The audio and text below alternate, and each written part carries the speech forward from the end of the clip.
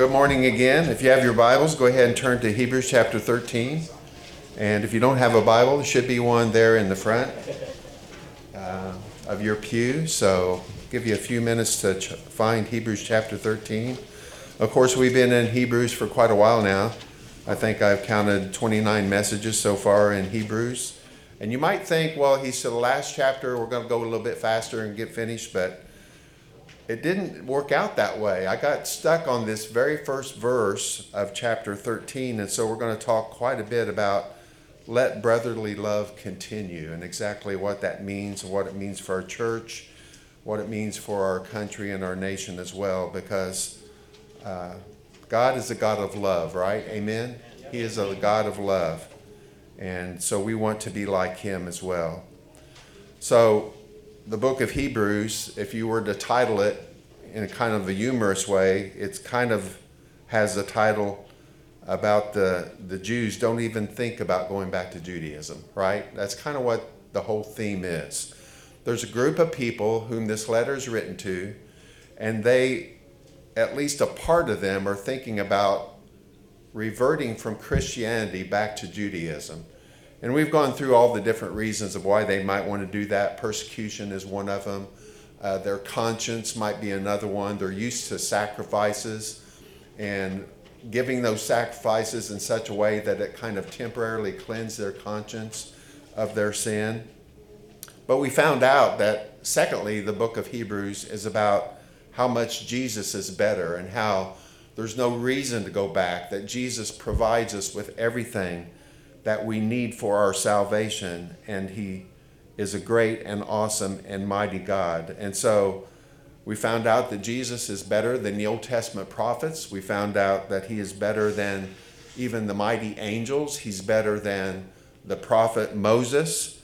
He offers a superior rest than Joshua was able to offer in the wilderness.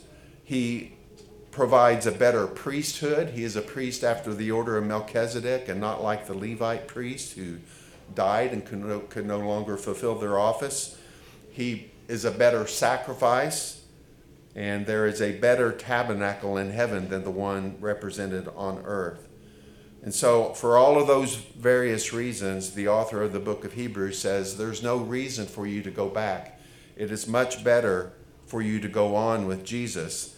And he gives us several different examples in Hebrews chapter 11 of Old Testament prophets and Old Testament characters who demonstrated that they had a persevering type of faith. And that's really what the author is trying to get at, is that we need to have a persevering type of faith, a faith that continues on until the end of our very life. And he says we do this by running a marathon, so to speak, that we are to follow after Jesus and follow his example. And so he tells us to lift up our drooping hands and strengthen your weak knees, because sometimes we need those words of encouragement, right? We need to be encouraged and bolstered in our faith. He tells us to lift up our drooping hands. And he tells us to pursue holiness without which no one will see the Lord. And then just last week, we talked about two different approaches to God. One, of course, was the Old Testament covenant, the sacrifices, the temple, the Levitical law, which really was no approach to God at all. It really only shows us our need for the second approach, which is the Lord Jesus Christ. Jesus, in every way, is superior to the Old Testament law, the Old Testament sacrificial system. Amen? Can I get an amen on that? He is superior. He provides everything we need. If there's a need that you have here today, he can provide that need. If you have a spiritual need, if you have a need of salvation, he can give you salvation today when you place your faith and your trust in him. He provides a contentment that the world cannot provide. I've been a part of that. I've been a part of that in my life, trying to find contentment in the world. Sometimes it's through buying stuff. You think that buying stuff is going to bring you contentment, but ultimately it doesn't. It's just going to fade away. Only Jesus is going to last for eternity. And so that brings us to our scripture today. We're actually going to read verses 1 through 6. But like I said, we're going to focus almost entirely on that very first little bitty verse as we talk about letting brotherly love continue. So let's go ahead and stand for at least these 6 verses. We'll get the context of the verse, and then we'll go back to verse number 1. Let brotherly love continue. Do not neglect to show hospitality to strangers, for thereby some have entertained angels unawares. Remember those who are in prison as though in prison with them, and those who are mistreated, since you are also in the body. Let marriage be held in honor among all, and let the marriage bed be undefiled. For God will judge the sexually immoral and adulterous. Keep your life free from the love of money, and be content with what you have. For he has said, I will never leave you nor forsake you. So we can confidently say, the Lord is my helper. I will not fear. What can man do to me? Let's pray. Father, we thank you so much once again for your word that you have given us here today. Even this short section is amazing.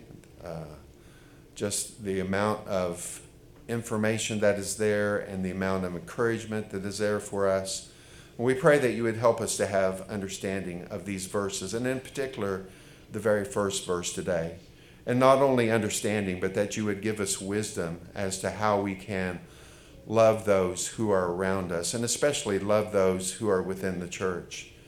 Teach us to have compassion on all that we come into contact with, just as Jesus was compassionate to everyone that he met. And we ask all these things in Christ's name. Amen. You may be seated.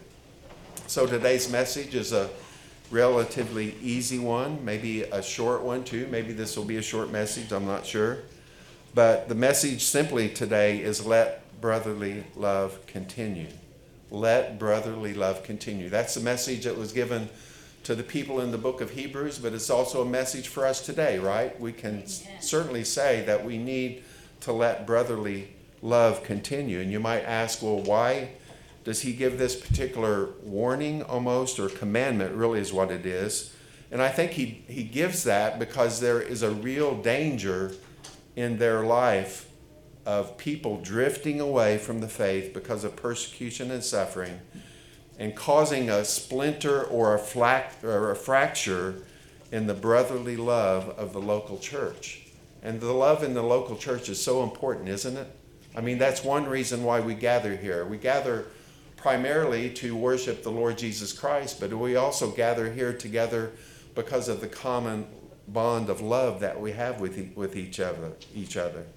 Therefore, the author of the book of Hebrews commands them to let brotherly love continue. In other words, don't drift off. If part of you drift off, then the love of the church is going to be splintered and fractured. And that's not going to do anything good for the church or for the world as well. And so this term brotherly love, we only have 4 words in this verse that we're talking about. And actually brotherly love comes from one word in the Greek. And that, anybody know what that word is? Philadelphia. Philadelphia is a Greek word. And Philadelphia, of course, is known as the city of brotherly love. But it is also a Greek word, and it means brotherly love. City of brotherly love. It comes from the Greek word Philadelphia. It literally means those who are born of the same womb. So if we are to have brotherly love for one another, one of the reasons is that we are from the same womb. Now, we literally are not from the same womb, but for us, it means that we are those who are born of the same Holy Spirit. Amen? We are all born of the Holy Spirit. The Holy Spirit plays an instrumental part in our salvation. He is the one who draws us to Christ. He is the one who woos us into that relationship. And those who have been born again of the Holy Spirit, it's as though they were born of the same womb. We have this in common, the Holy Spirit in common. And it's only natural in a spiritual way that we love each other, as brothers, sisters would love each other within the family. Have you ever noticed, and this happened even just last night, but Wherever you go, where there are brothers and sisters in Christ, we have a common bond. We have in common the Lord Jesus Christ, the Holy Spirit. I know we felt that last night. There were people there that Chris and I both said we have no idea who they were or where they came from. They didn't appear to come from Noble or at least any of the churches that we know of. And yet there was a common bond between us and them. It was the bond of being brothers and sisters in the Lord Jesus Christ. We could say the same thing about Argentina, right? Those of us who went to Argentina just a couple years ago, we went to Argentina. We met Christians down there. Even though they spoke a different language, even though they have a different culture, we still felt a common bond. Same thing at the Baptist Children's Home Fall Festival, right? Yes. We go there and we see people, many of them we know, some of them we don't know, a lot of them we don't know, but there's a common bond between us, and that's the Lord Jesus Christ. We're all part of the same family. Even though we're not parts of the same local church, we are part of the universal church of Jesus Christ. And so that binds us together as a family. And make no mistake, this is a real family. This is a real family. It is not an artificial family. It's not a symbolic family. It is a real, true family. And this family is formed by an unbreakable union through the Lord Jesus Christ. Just as we are united with Christ and cannot be separated from him, so we have an unbreakable union between our brothers and sisters in Christ. And so this is a love that binds us together as brothers and sisters in Christ, and it's holding each other deeply within our hearts. It should be that, right? It should be that. We're working toward that, right? Holding each other deeply in our hearts. This love means that we have a deep affection for each other, and we love to be together. I hope that is true. We love to be together, and we enjoy each other's company. We desire to nourish and nurture each other. That's what a church is about, right? We come to know Christ, and we begin this walk as kind of babes in Christ, and our goal is to go on to maturity, and we do that by meeting together with each other, right? Experiencing Sunday school together, experiencing events like last night together, this worship service. All of them help us to nurture and to nourish one another so that we might mature and become more Christ-like. We obviously have concern for each other, and we look out for each other. We look out for each other. And so sometimes we may see a brother or sister going astray, going in the wrong direction. Do we not say anything?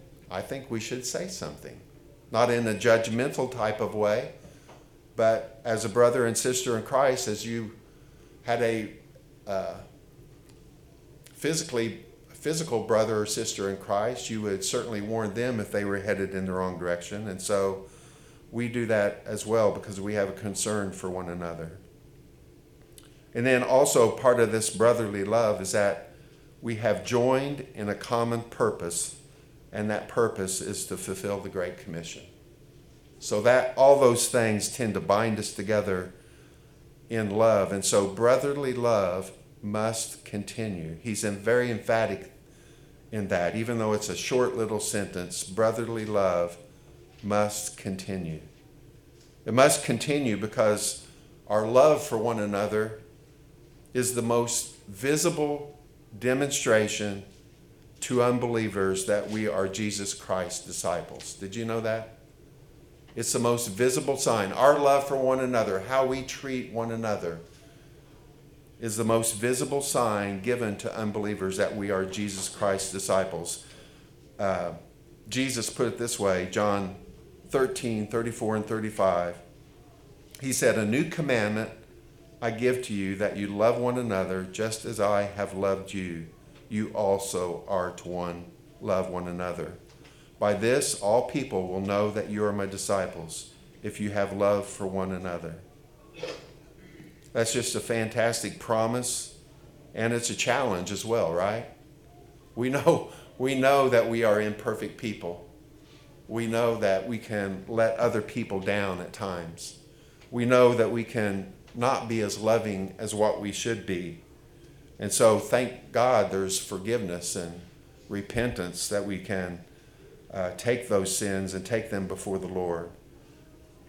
But we definitely need to love one another so that people out there have an idea of what God's love is for them.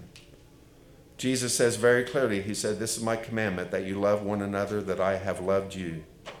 In John 15:17, he says, "These things I command you, so that you will love one another." 1 John 5:1, "Everyone who believes that Jesus Christ has born of God, and everyone who loves the Father loves whoever has been born of him." So it's clear that within the body of Christ, we are asked and we are commanded to love one another, and that love should continue, even through persecution, even through difficult times. Brotherly love must continue so that our witness for Christ continue to be brotherly love must continue so that our witness for Christ can continue to effectively demonstrate how God loves us and how God loves the world.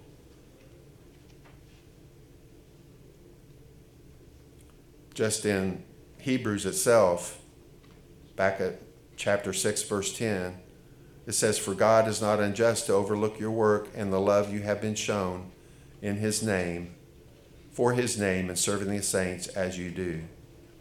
And then just a couple weeks ago, we read this verse, "And let us consider how to stir up one another to love and good works, not neglecting to meet together, as is a habit of some, but encouraging one another, and all the more as you see the day drawing near." You see, it all fits together. The Bible all fits together. It's consistent in teaching us that we should love one another. And so, what is love?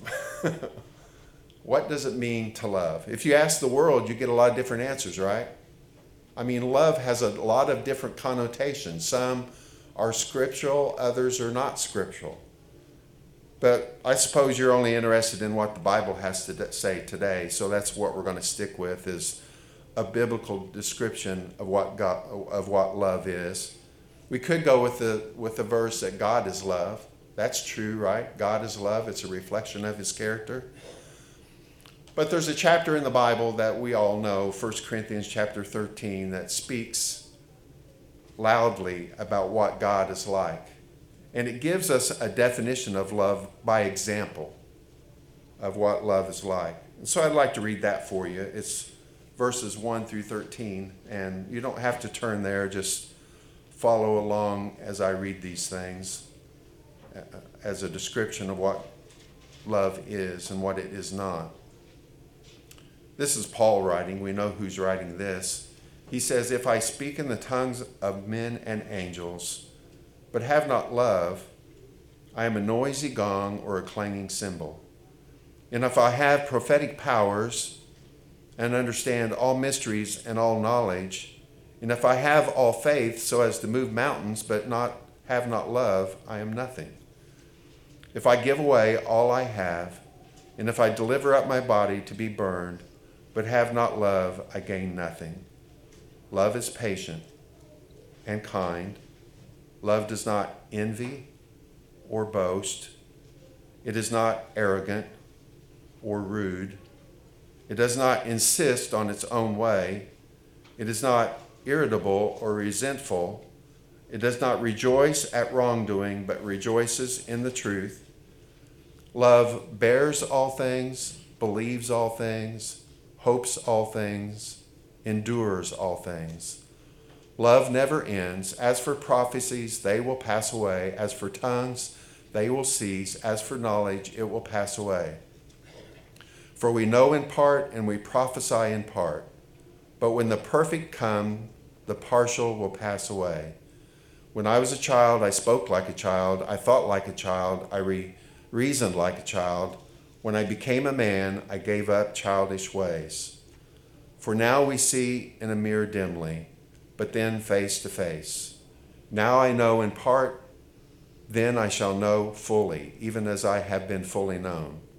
So now hope and love abide, these three, but the greatest of these is love. And so here we find a definition of, or at least a demonstration of what love is, and sometimes what love is not. First of all, love is not doing things and doing different activities, even great things, if it's done without love, are of no value to anyone, right? That's what it says in those first three verses. If he speaks in tongues, or if we speak in tongues of angels, but we don't have love, I'm like a noisy gong or a clanging cymbal. If I have prophetic powers and understand all mysteries and knowledge, and if I have faith so as to move mountains, but I have not love, I am nothing. And if I give away everything that I have and deliver it up to anybody to be burned, but have not love, I gain nothing. And we've talked about this many, many times, about the motives of our heart and how important those things are. We cannot substitute our busyness, our activities, as acts of love unless they truly are coming from the heart. So we have to be careful how we do things and what we do to make sure that we are doing them from a right attitude. We have to be in sync with God and in sync with his heart as well. So activity is not just activity alone is not a sign of loving someone, but has to come from the heart. It says that love is patient. I have trouble with patience sometimes. Anyone have trouble with patience sometimes? I have trouble with patience sometimes, but to be patient is to be loving. I think of another word in the Bible that's sometimes used in place of patience, and that's long-suffering. And the Lord is termed as being long-suffering toward us. In other words, what that means is that we continue to sin and do things against his will, but he's long-suffering. He's merciful until we see the error of our ways and will come to him. He's patient with us. Aren't you thankful today for God's patience? Amen. And shouldn't we be patient to those who are within our church in the same way? Not everyone progresses at the same rate in the Christian life. And we have to be patient with those who go faster than us. Love is kind. Simple words, right? But love is kind. Showing acts of kindness to people is a way to love them if it's truly from the heart. Love does not boast or envy. It's not arrogant. One time I told you the story, I know I've told you this before, but we went to an Infuge event, which is a missionary kind of youth camp.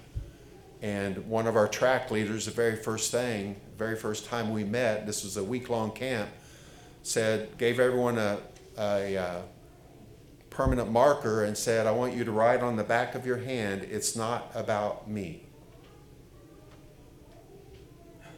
It's not about me. And the question was, well, what's not about me? This whole week at camp is not about you. It's about those whom you are going to have an opportunity to serve. So don't make it about you. Don't bring the focus to you. Love always shines the focus on someone else. And in many ways, I think of the Holy Spirit in this sense. The Holy Spirit has to be the most humble person that there is, because all he does is shine the light on Jesus Christ and draw people to him. In the same way, we need to be loving and kind to others and not arrogant. The attitude needs to be about others and not ourselves. Love is not rude. I think we all know that. It's not good in the church to be rude. I don't think anyone here has a rude temperament, but this is what the scripture says, not to be rude. doesn't insist on its own way. In other words, it's not selfish. It is so easy for us to want to insist on our own way. I was trying to think of an example of this, and the only example I could come up with is that recently in our business meeting, which is a gathering of our family, right? It's a gathering of our family to talk about family business. But in that meeting, we passed a budget. We passed the budget for, I think, the first time this church has ever really had a budget. We passed a budget. And we did that as a church, right? So I assume that as a church, we are going to follow that, try to the best of our knowledge to follow that budget. But it wouldn't work out, would it, if someone insisted on their own way and said, I'm just going to spend money like I always have, and I'm going to spend it the way I always have. Do you see how that would be insisting on your own way? I think that the scripture is clear that we are not to insist on our own way. Now, does that mean we never give our opinion or have strong feelings about one way or the other? Absolutely not. If you've been to some of our business meetings, there have been some very strong opinions voiced. And we want it that way, right? Yes. We want it that way. But when all's said and done as a church, we come together. Love is not irritable or resentful. Man, Scripture's hard, isn't it? It is hard. That's why God isn't finished with us yet, right? Amen. It says in John also, there'll come a time where love will be perfected in us. But right now, love has not been perfected in us. And so we have difficulty when we read absolute statements like this. We have difficulty. But let me just tell you, God is not finished with you yet. He's still working on all of us. And He is conforming us truly into the image of Christ. And that will be completed one day when we see Christ face to face. But until then, we work on not being irritable or resentful. It does not rejoice at wrongdoing, but rejoices with the truth. I'm so glad this one isn't here.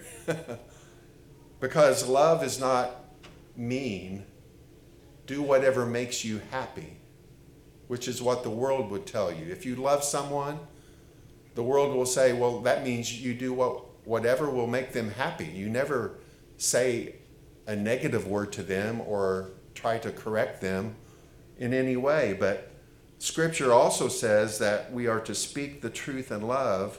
We are to grow up every way into Him who is the head, into Christ.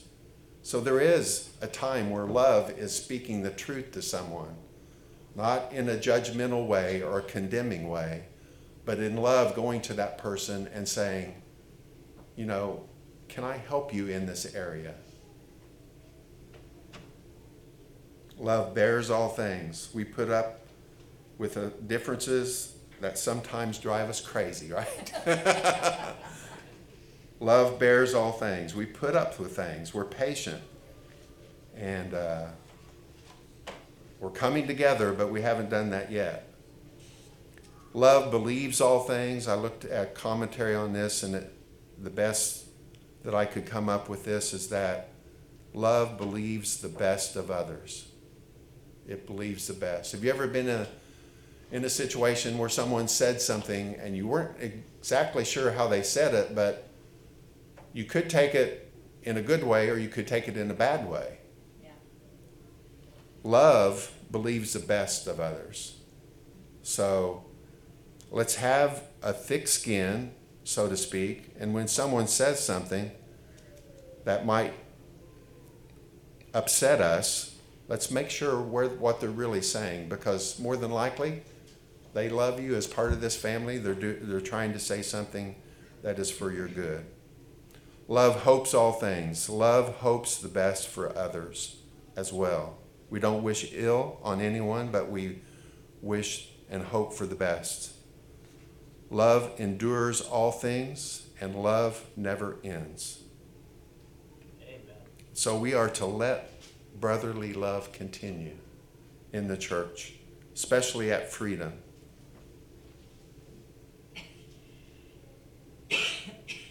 And so can we love that way? Yes.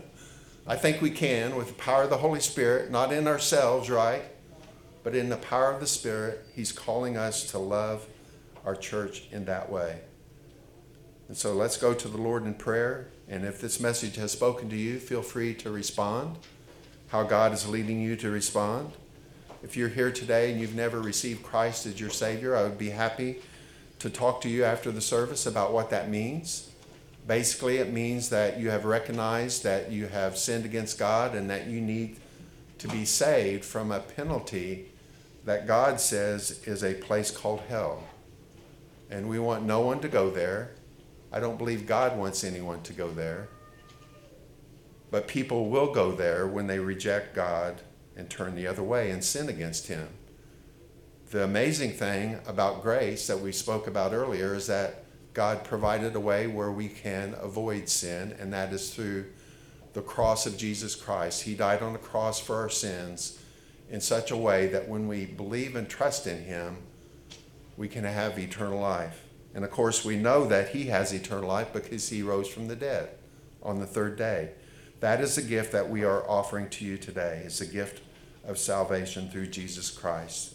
And we pray that you would take advantage of that today. Father, thank you so much for this time that we've had. Thank you for this one little verse which holds so much meaning for us. And we thank you that you have given your word that's given us a description, a demonstration of what love is like. And you have also given us a demonstration through your Son Jesus of what love is like.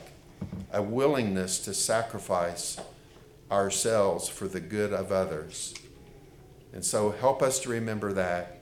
Help us through the power of your Holy Spirit to love each other as you have loved us, so that the world may know that we are your followers. We ask all this in Christ's name. Amen. Amen.